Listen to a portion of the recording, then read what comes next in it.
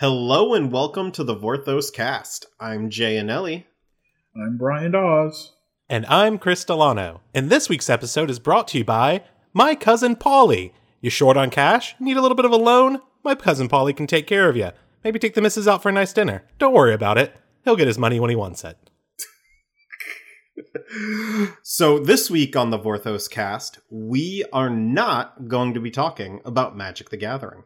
We're going to be talking about the Forgotten Realms, the Dungeons & Dragons setting that is the focus of, I guess we'll be talking about Magic a little, because it's the focus of this summer's Dungeons & Dragons Adventures in the Forgotten Realms set.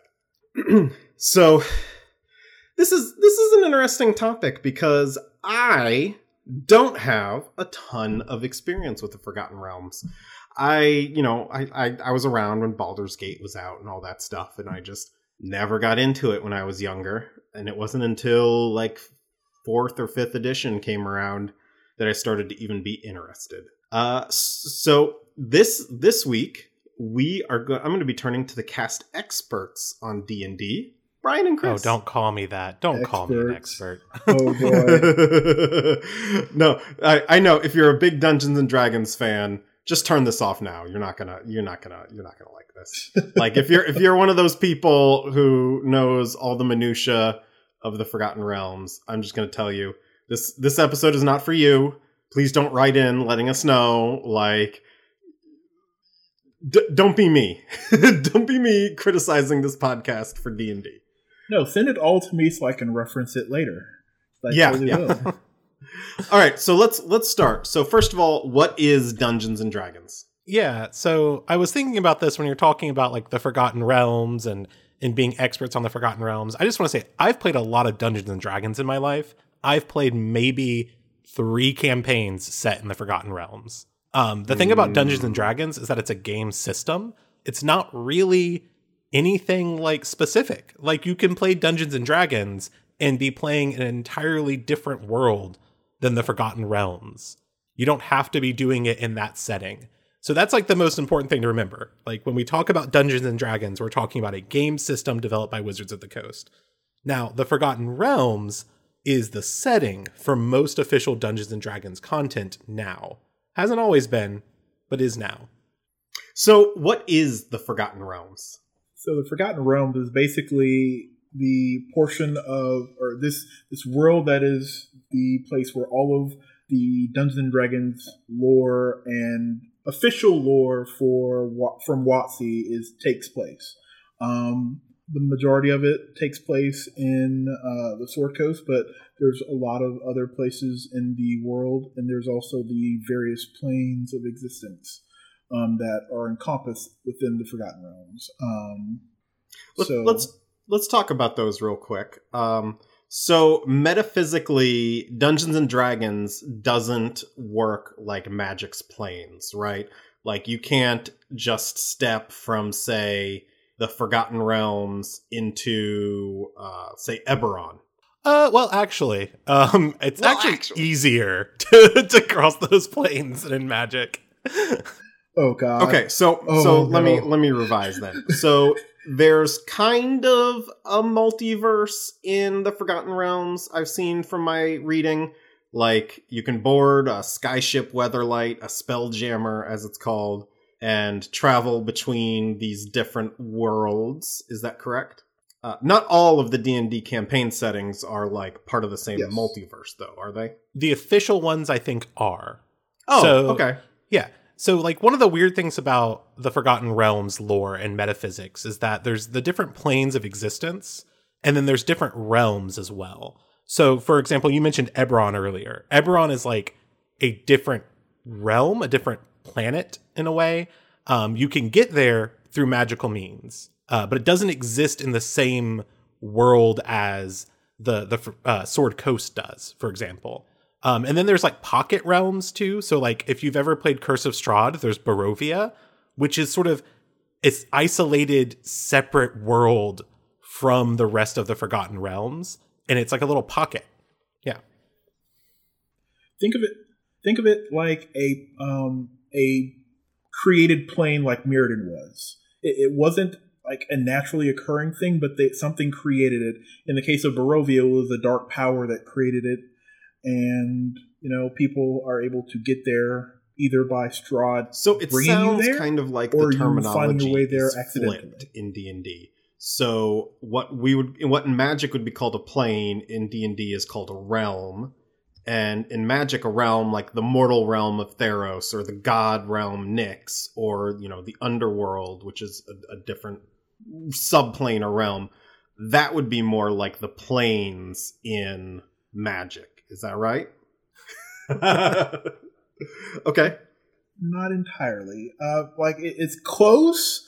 It's close because here's the thing. It's like it regardless of whether you're going to a different realm or a different plane of existence, like Faerun, which is on Toril, Faerun is a continent on the world of Toril, which is where the Sword Coast resides. Is its own plane as opposed to, or its own realm as opposed to Eberron. But they kind of share their different. Some of these, depending on, I guess, they all share. They're considered on the prime material plane. Okay. So I guess we can consider that like a solar system. But like how Dominaria has a moon, Eberron and Faerun, or Toril, we might say that those are on the same solar system. But you could planeswalk to a different plane, like the plane of fire, or plane of water, or the one of the realms of the gods. Like they have their own different planes, or you could planeswalk or plane shift to the Nine Hells. Yeah, to give you an idea, there is a spell in D&D called Plane Shift, which is a 7th level spell, pretty high level, but it is available to clerics, sorcerers, warlocks, wizards, and druids. So, pretty much anyone who reaches, high magic level can, walk into, Avernus, or, the Feywild, maybe. It's all, you can just do it. You don't have to be born with a spark to get across the different planes. If you're high enough level or powerful enough, you can find your way to one of these. So my understanding is when we talk about the planes here, you've got the divine-ish realms, which are based around the different alignments, and then a little below that, you've got the elemental, like you mentioned, the elemental plane of water or something like that, and then you've kind of got these subplanes like Feywild, and what was the other one? Well, I was just the Avernus. Probably would be a good example. The Nine so Hells. Okay. So a lot of this sounds like early Magic, which makes sense because early Magic was basically D&D metaphysics until they started to better define what a planeswalker was. Okay, so I think that's enough metaphysics for now. How about we talk about when the Forgotten Realms was created in real life and how it was created? Is this the original Gary Gygax campaign setting or what? Ryan, you're going to know better than I do because I have never read the books. So as far as that far back, I'm not entirely certain, so I wouldn't take this as word of God, but my understanding it is the same environment, but it's just changed because as they've told stories, they've fleshed out the world, and it's my understanding it is the same thing that we're talking about. D&D has a number of other realms that they've told stories on, like Dragonlance or other things throughout the times, but my understanding is that the Forgotten Realms is primary. So my limited understanding is it is kind of a lot like Magic in that the earliest D&D adventures and lore was retroactively made to be in the Forgotten Realms. Gotcha. Sort of like a lot of things were Dominaria afterwards. Yeah. Like Dominia became Dominaria, and that kind of we're just saying it's all on Dominaria. It was kind of like that. And it makes sense when you think about the fact that for a very long time, D&D, like I said, was a game system, and you were kind of bringing your own stories to it. And then once people started bringing a lot of the same stories and the same settings to it, and they wanted to create a cohesive world around it, that's when we got the Forgotten Realms. Okay. One of our live listeners just mentioned that Greyhawk was the earliest setting. Forgotten Realms came later, but Forgotten Realms is currently the major setting.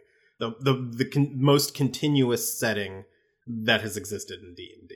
I would say, like this is the Forgotten Realms ever since like 3rd edition. I think has been the primary the primary setting for a lot of D&D by default. Yeah, because it's one of those things where immediately after the live listeners said it, I remembered there was a lot of there was legal confrontations about Greyhawk specifically, which is kind of why they use Forgotten Realms instead of Greyhawk. Because Gygax. So the Forgotten Realms as well. I went down a bit of a rabbit hole, so I know like what to ask here. It's interesting because you mentioned earlier like Faerun or Faerun, like that's where most of the action takes place, and there are it's so crazy like when you actually dig down into the lore, because there are real world human Earth mythologies that exist in D&D because Earth exists in D&D. In Forgotten Realms, I should say. So, like, you'll see, like, Norse gods, ancient Babylonian gods, and a few others. Like one of our people on our... So I phrased the question to our Discord earlier, asking them what they would like to know, and someone brought up that very fact, that there's, like, real world mythologies existing on Faerun, or on Toril, the planet where Faerun is at. I don't think any of that's going to matter. We're not going to see... No.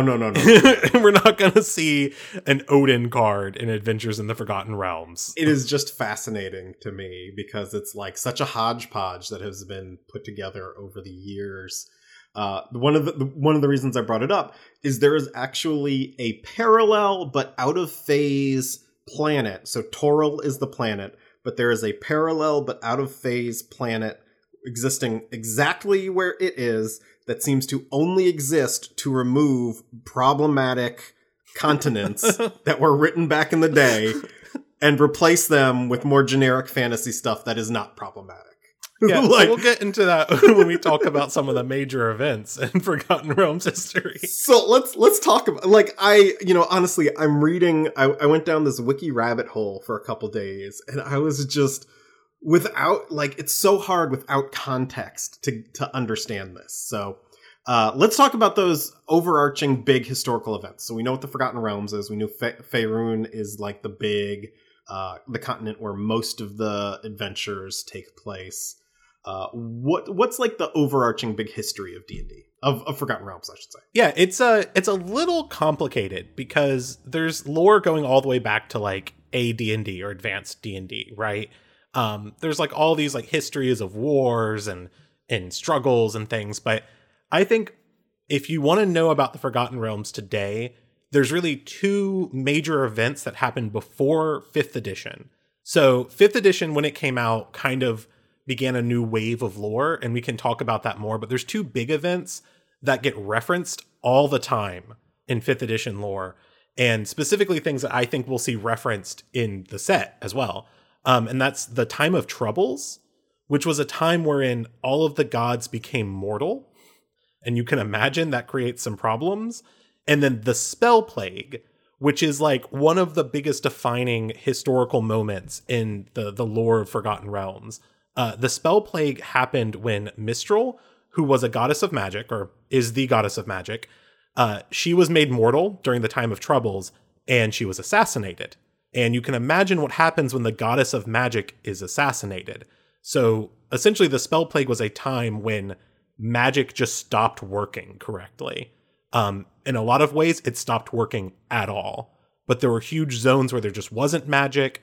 There were huge problems in trying to cast spells. It was like a giant event that happened. Yeah, like clerics couldn't call down the spells from their gods that they normally could, or magic didn't react the way that they expected. One thing that's important, that if you were any kind of telepath or psionicist, as most people would know them, or like people who are familiar with D&D, especially in 3.5, psionicists are people who can do things with their minds, cause damage, telepathy. Distinct from the magical versions of all that, though, right? Like, that was my understanding. One where you can move things with your mind. Yeah, their magic seemed to work relatively fine, but it was anything that required like casting a spell or calling upon power from a god. didn't work the way that it generally didn't work the way that. And these were these major events. So the Time of Troubles and the Spell Plague. My understanding is these were like the jumps from one edition to another. Like this was the explanation for continuity. You know, it was like Superboy punching, you know, the edge of the universe. It was them rearrange how they explain rearranging things in continuity. Yeah, so like what kind of happened during the Time of Troubles and the Spell Plague for both of them is like the divine system got messed up, you know? So like it changed how divinity worked. It changed who was a god and who wasn't a god. It caused empires to collapse and kingdoms to fall and also new ones to raise up. So it was just a way to essentially say, let's take the lore we have established, shake it up, make something new so people will buy our books. Buy the new books. Yeah. Listen, for those of you at home, I don't know if you're aware of this, but Wizards of the Coast wants you to buy their books and their products. Okay, continue. They make very nice ones. So yeah, the Time of Troubles. So we were talking earlier about there being Toril and then another planet that exists out of phase in the same area as Toril, where like, you know, bad continuity things get banished. So the Time of Troubles essentially began because there were these things called the Tablets of Fate that were destroyed by like the over god. I don't want to get into too many details here. That caused all of the gods to become mortal. The Spell Plague happened when Mistral was killed. The jump to 5th edition began with what was called the Second Sundering. So the first Sundering caused the Time of Troubles and the Spell Plague. What that did is it broke down the barrier between Toril and Abeir, which is that other out-of-phase planet, so that they kind of existed at the same time and caused all these like weird continuity things and like gods died and were reborn and all that. With the end of the Spell Plague, Mistral came back to life, magic was fixed, and that same Overgod was like, hey, I'm going to recreate the Tablets of Fate, and I'm going to sunder Toril and Abeir from each other. So it was a way of Wizards saying, hey, all that weird continuity stuff, cutting it. So they literally sundered those things apart. And this caused like a lot of changes in the cosmology. It caused a lot of gods to mysteriously disappear and old ones to reappear, things like that. It was just like the major inciting event that caused the 5th edition change. Okay, so we've been in 5th edition for a while now. I think it's like 7 years or something like that. Oh yeah. What are some of the adventures that have taken place on Forgotten Realms, like the guidebooks or the campaign guides? I mean, I don't remember exactly what they're called. One of the very first ones they released, and one of the ones that I've played, was the Rise of Tiamat storyline, and we've seen Tiamat. She's in the set, so we know there's going to be some references to the Rise of Tiamat, right, in the card set at least.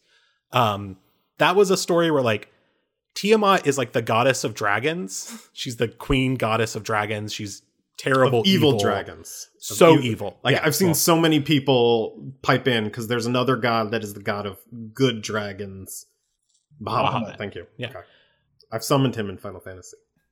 Yeah, and so like in the Rise of Tiamat campaign that they released, you essentially play out a major historical event, which is where this cult of dragons has decided that they want to bring Tiamat back into Faerun, or back into Toril, I suppose. She's been locked out by the Second Sundering and all of that going on.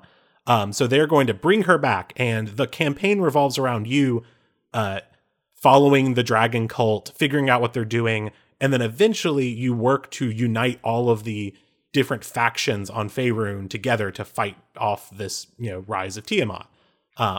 You're successful because it's a D&D campaign, so we assume at the end of it you win.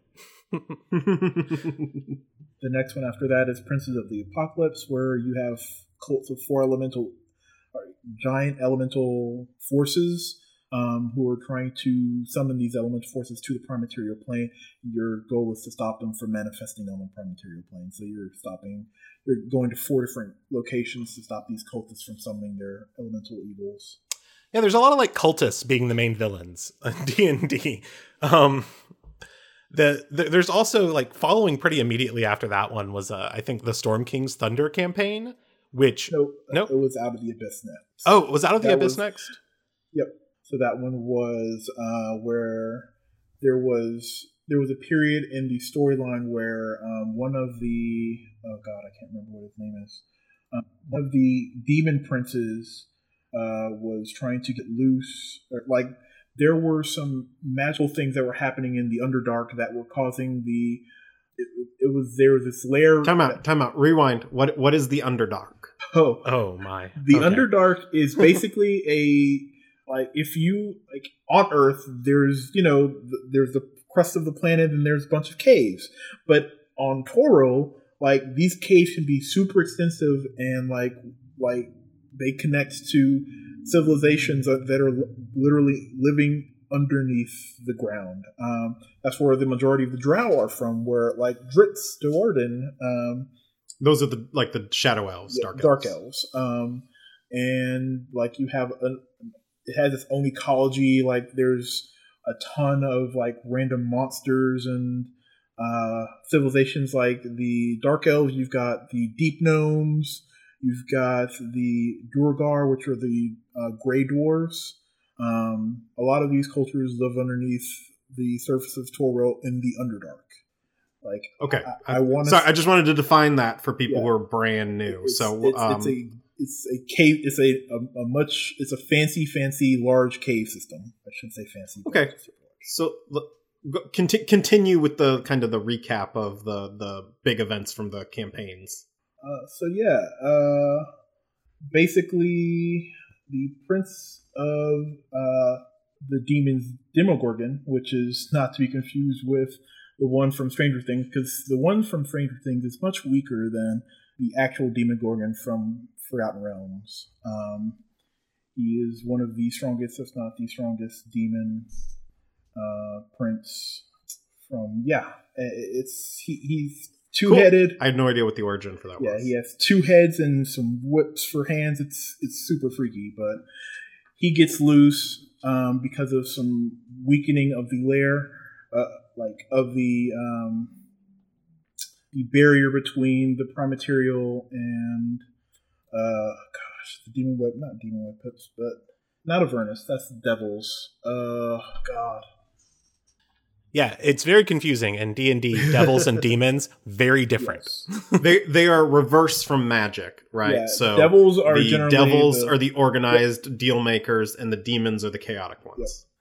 Yep. So basically, that whole campaign is you joining forces with a bunch of people to send Demogorgon back to where he belongs.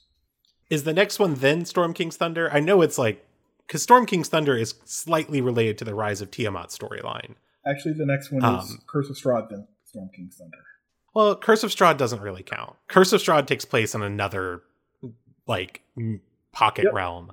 That's fair. So yes. I'm playing Curse of Strahd right now with some friends. It's really fun. We're having a great time. But the next one was Storm King's Thunder. After that, Storm King's Thunder involves the giants going to war with the small folk. The small folk are, the humans and other human-sized creatures, because to giants, they're kind of small. And it turns out that, the king of giants has disappeared, and they're trying to figure out what's happening. And there's the Ordning, which is the law that holds the giants away from killing all the small folk. And you have to reestablish the Ordning, but you have to find the giant king. It's a really fun campaign, and it all amounts to one of the coolest sort of endings ever, where you find out that orchestrating all of this chaos is this dragon named Aimrith. And she is trying to cause all of these problems, because what she wants to do is go to a place called the Anauroch Desert, where she's going to unearth a Tarrasque. And Tarrasques are the coolest monster in D&D, hands down. What is a Tarrasque exactly? Oh, it's kaiju. By the way, I've always read it as Tarrasque. That's wrong. It's Tarrasque. They're kaiju. They're just kaiju. They're giant monsters. Ooh, I love it. They're not super intelligent, but they are hard to kill. Near impossible. And they will raise entire cities. Aimrith summoning one Tarrasque is enough to concern the entire world. For those of you more familiar with magic, I believe the manifestations of the Theron gods in Mythic Odysseys of Theros. Uh, I think they were Tarrasques, right? Like they were these giant destructive kaiju if you actually fought one. I think that they had a lower CR than a Tarrasque, but I'm not Okay. certain off the top of my head. I think they certainly did. I think it is easier to kill like Thassa herself than it would be to kill a Tarrasque. So basically, the lore for the Tarrasque, or not the lore, but like the blurts, if you were looking up the Tarrasque in the monster manual, is you don't actually kill a Tarrasque. What happens is you reduce them to the point to where they leave the battle and they hibernate for an untold amount of time, so they see it fit to reemerge. Gotcha. So you don't just kill Tarrasques. And what Iemrith is doing is she is trying to wake one of them up. There's one that's like hidden beneath the desert, and she's there to wake it up. And so your goal in that campaign is to stop her, and you're assisted by like, the giants and all these other groups, because everyone's like, we can put everything aside as long as we don't let this dragon lady summon a Tarrasque. But then after that one, I'm sure there's like a bunch of other campaigns, but the most notable one that I can remember is the Tomb of Annihilation, also known as the Death Curse, that's actually the next campaign. Yeah. Yep. Or that's the next full campaign.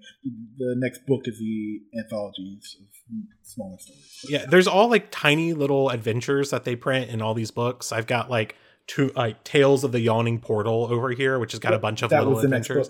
But like the major campaign ones are the major historical events I think we might see referenced.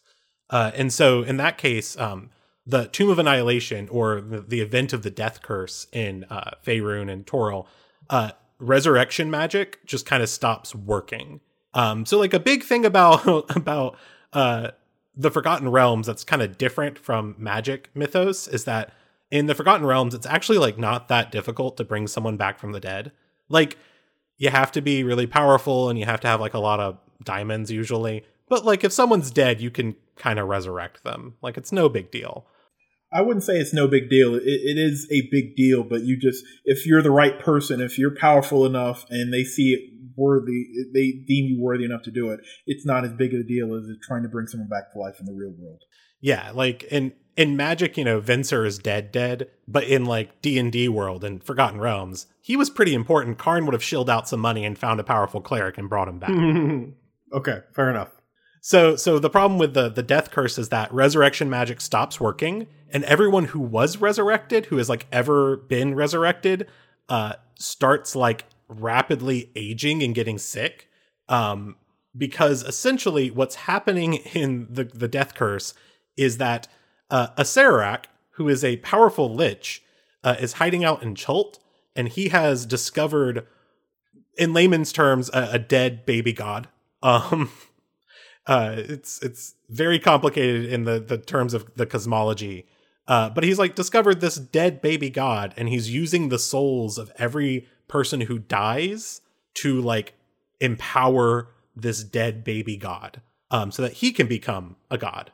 And so your goal is to go to his Tomb of Annihilation and stop him. It's a really fun and also terrifying campaign, as you can imagine. I've DM'd it and played it. It's a good one. Oh, it's good though. I really enjoyed it. It was definitely fun. Once you get through all the jungles, it's really fun. I had more fun DMing it than playing it though. Yeah, I will say that the big pull about this one, and the reason why I definitely wanted to talk about it, is like, yeah, it's got like global implications, but also Acererak, major D&D character going all the way back. Acererak is a very, very powerful lich who is the centerpiece of, you've probably heard of it, the Tomb of Horrors, which is like a adventure module made by, I think, Gary Gygax himself. Is that the one that's like you just run through it till you die and see how far you can get? Yeah, it is like designed to grinder. Yeah. Yeah, that's exactly what it is. Like Tomb of Annihilation is actually a pared down version of that.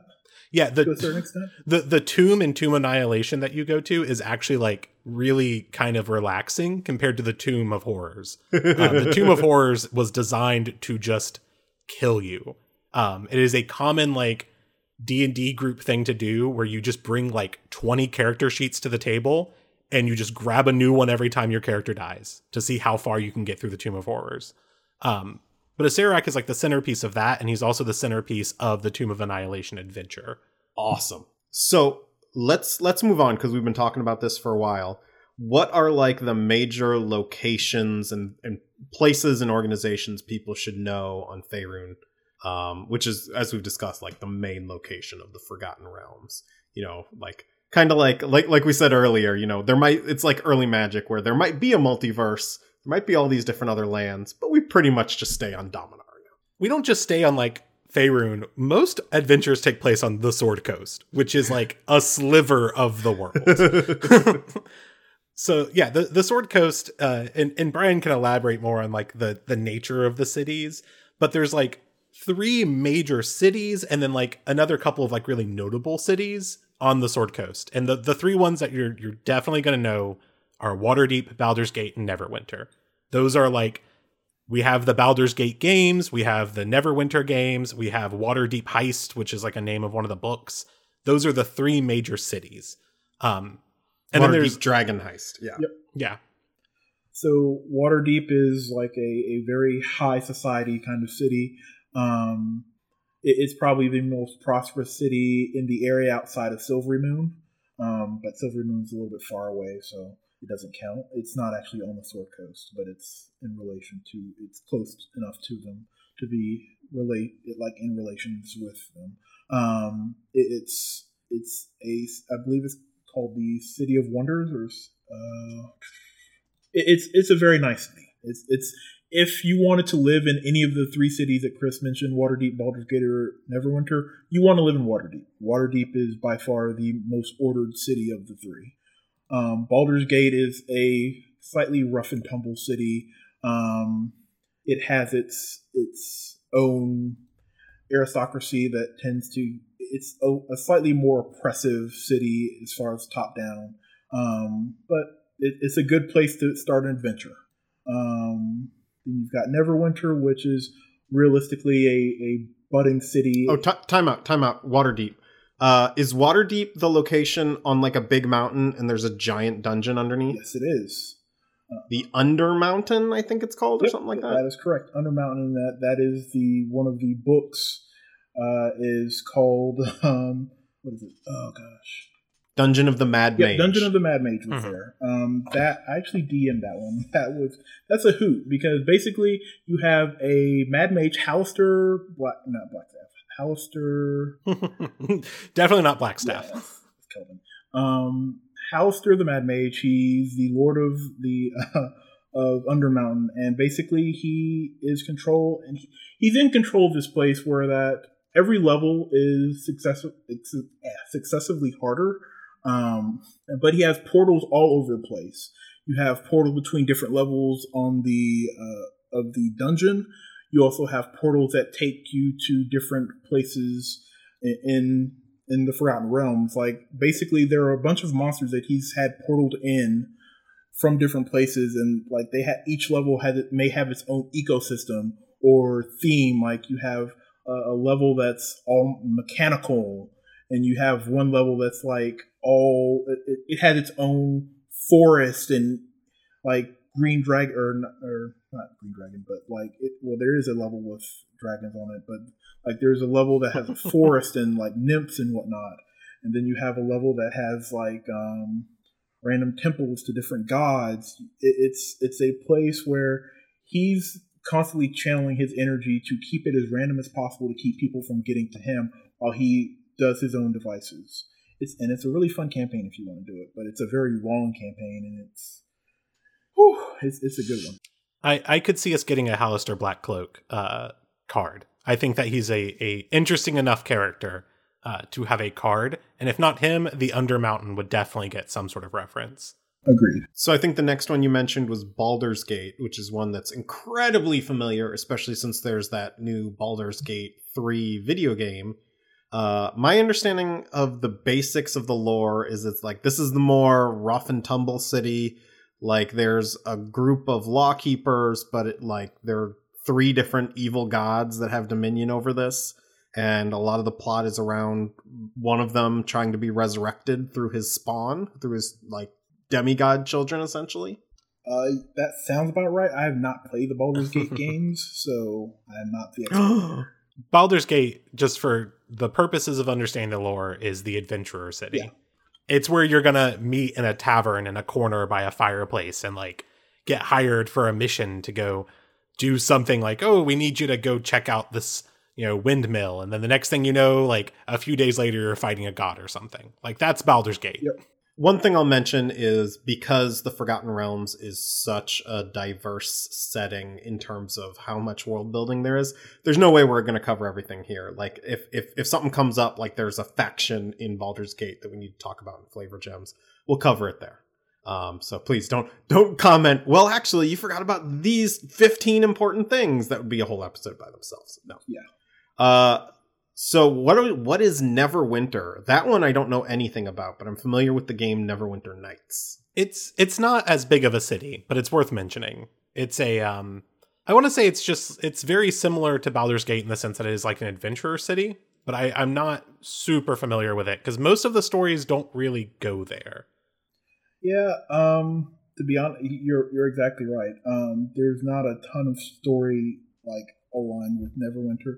Like it's brought up in some of the later Drizzt novels as because it's recovering, and you have a duke who is banished from Waterdeep, trying to raise Neverwinter up as in status to equal or rival Waterdeep. But that's there's a lot of stuff going on there that I don't feel like I haven't reread it recently, and it'd probably take a lot of explaining. But basically, Neverwinter is a city that used to be a really popular city in the area, and it fell on hard times due to, I believe, a volcanic eruption nearby during the Cataclysm. And one of the banished dukes from Waterdeep, Dagult Neverember, was trying to rebuild the city. And you wanted to talk about Luskan, which is a fun place. Yeah, Luskan is the pirate city in the northwestern area of the Sword Coast, and it used to have a thinly veiled, or it used to be the more rowdy, or it used to be just flirting with the line of being a city that was on the up and up, but recently due to the infiltration and domination of the band of male dark elves led by the group Bregendarth. I'm trying to say this without too many spoilers for story points for anyone who would want to read them, because they're actually good books written by R.A. Salvatore, who mentions it. But basically, as far as 5e is concerned, Luskan is a city who is run by a number of pirate captains. The highest ranking pirate captain in the city, who thus runs the city, is actually a dark elf who, if you know the city, you know it's run by a dark elf, but it's not out in the open. It's like the worst kept secret. The power of the throne of Luskan is basically in the hands of the dark elf group of Bregendarth. I'm probably not saying that wrong. I'm probably saying that wrong because it's a weird spelling, but sue me. I read the books, I don't listen to them. Yeah, it's probably worth mentioning here that a lot of the lore comes from these D&D adventures and campaigns that are released, but a lot of the lore is also coming from these novels, mostly by R.A. Salvatore, who wrote a lot of Forgotten 500 Realms. by himself. Yeah. Most of my knowledge comes from the R.A. Salvatore Drizzt books, but there are a number of authors who've written countless books on other individuals in Toril. Like you have the Elminster books, you have the different factions, the Harpers. There's a lot of story that is there's not as much as there used to be because of Wizards stopped supporting, like they stopped their publishing arm like shortly after 5e came out, is my understanding. So some of these writers are still writing, but a lot of, like, they don't do as much publishing. They don't do any publishing of their own. A lot of these, or I don't know how exactly that works, but basically these writers aren't going through Wizards. They still turn these books in through Wizards and release them, but it's not as, they aren't producing as many books on these storylines as they used to. So yeah.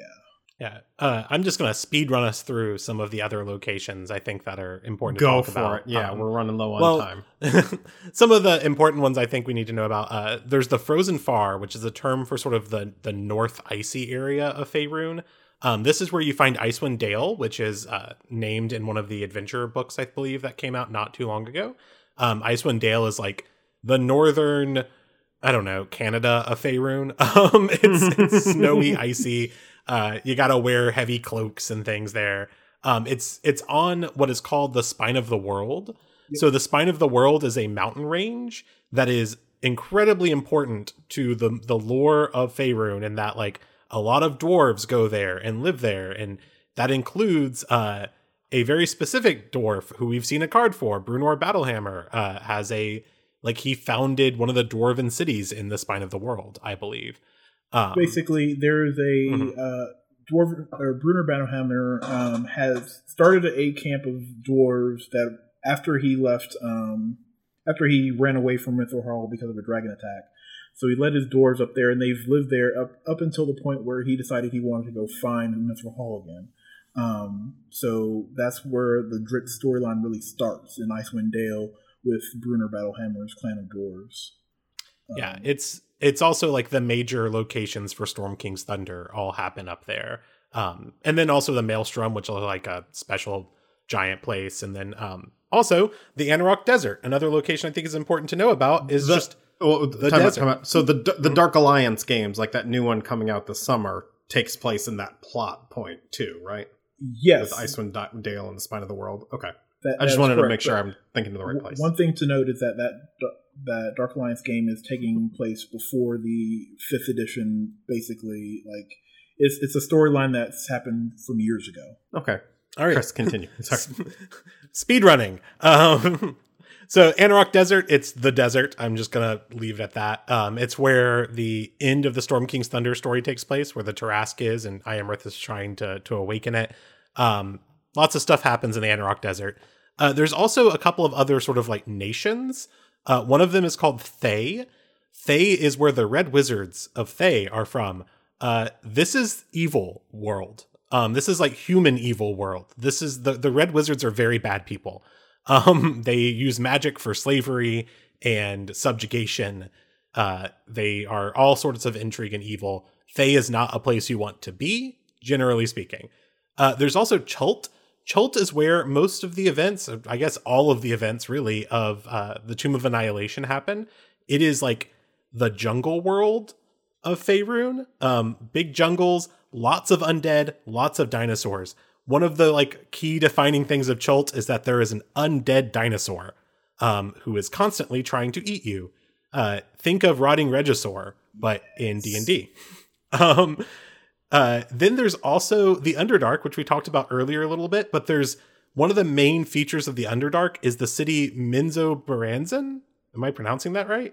I've never really had to say it out loud, which is like the capital city of the Drow. Sprawling, huge city.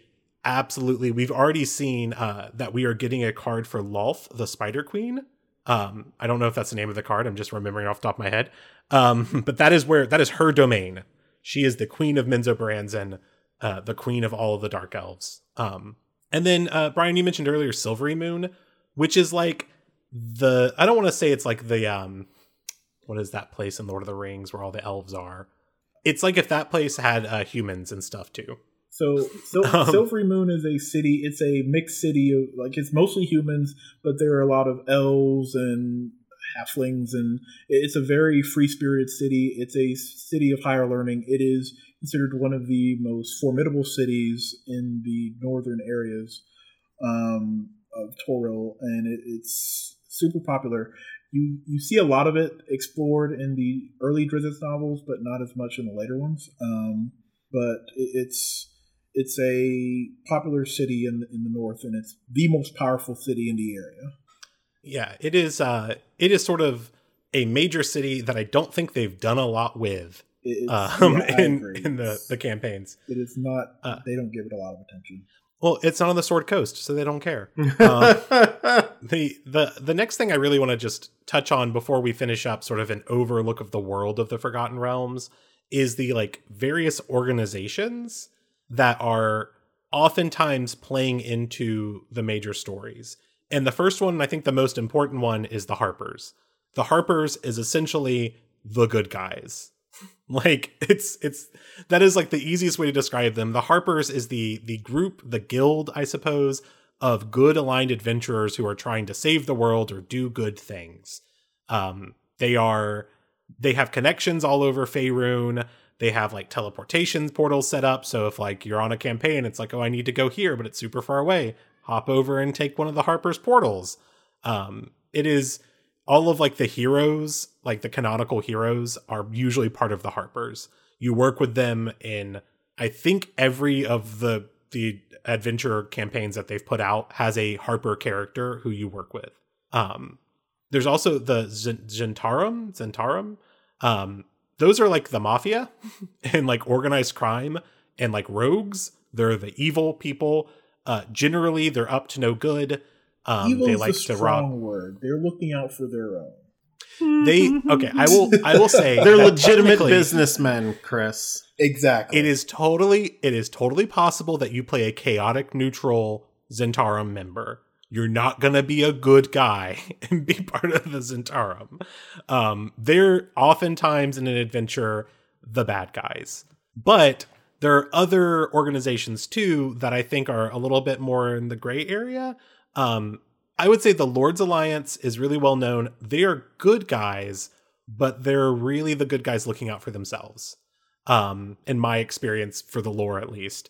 A lot of the times the Lord's Alliance are really fickle, really hard to convince to help anyone. They're looking out for the lords of the land. Yeah, they're sort of the people who are. I put a little note here. They're kind of like the capitalists of the Forgotten Realms. They're really only. Yeah. Yes. They don't really care if like the good guys win. They just care that their cities aren't destroyed and that they get to make money. And then like I mentioned earlier when I was talking about Fae, the Red Wizards are always evil. I've never seen the Red Wizards ever depicted as anything other than evil.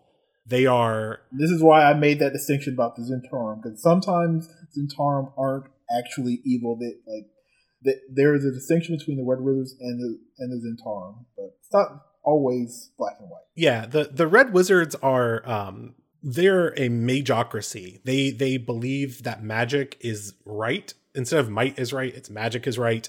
They do a lot of very evil magic, and they use it to enslave people and to kill people and just do generally bad things. They are often, depending on which setting and which adventure you're running, they are either in full power of an empire or they are like mysterious in the shadows. Like they are just, but regardless, they're always evil. Gotcha. All right. I think that's about all the time we have for today. This was a lot of fun, actually. Like I loved chatting about these things and trying to remember which of the wiki rabbit hole facts I remember. So if you're listening now, next week we're going to talk about characters. We'll talk about the characters that we've already had previewed, and we'll talk about other characters that probably have a high likelihood of being in the set. I didn't work on anything related to this set, and Brian and Chris certainly didn't. So we don't really know who's in the set, but we'll take a stab at it based on who's been featured recently. Yeah, I think it's good to do all the characters in one episode because it'll be much more structured than this one because characters are a lot easier to talk about than abstract concepts of the world. Yeah, and it's a lot to cover. And again, if you're a D&D fan who listened all the way through and you've got your bullet points of all the things we got wrong, please don't. Please don't post that. No. Oh, no. If you want us to read them, please go over to patreon.com/thevorthoscast. Sign up. You can join our Discord server. We have a great community. You can post your complaints in our podcast discussion board about all the things we got wrong this episode. I will happily read them. And you can join this great community of lovely people who enjoy D&D as well as magic. Dang it, Jay. You messed everything up, Jay. I was gonna Jay, do that. Oh, no, you do You it, Brian. didn't. I'm so sorry. No, go ahead. No, you've done it. I'm done. I'm sorry, Brian. We're falling apart without Lorelai here because you just did the Patreon plug and we haven't even done final thoughts. Everything has descended into chaos. Oh, well, we could do the final thoughts. All right, I just want to say my final thought. I'm going to go out of order here because Lorelai's not here. Is It's Lorelai get better? Lorelai is having a tough medical time right now. Hopefully, things will be better by the time the episode is posted.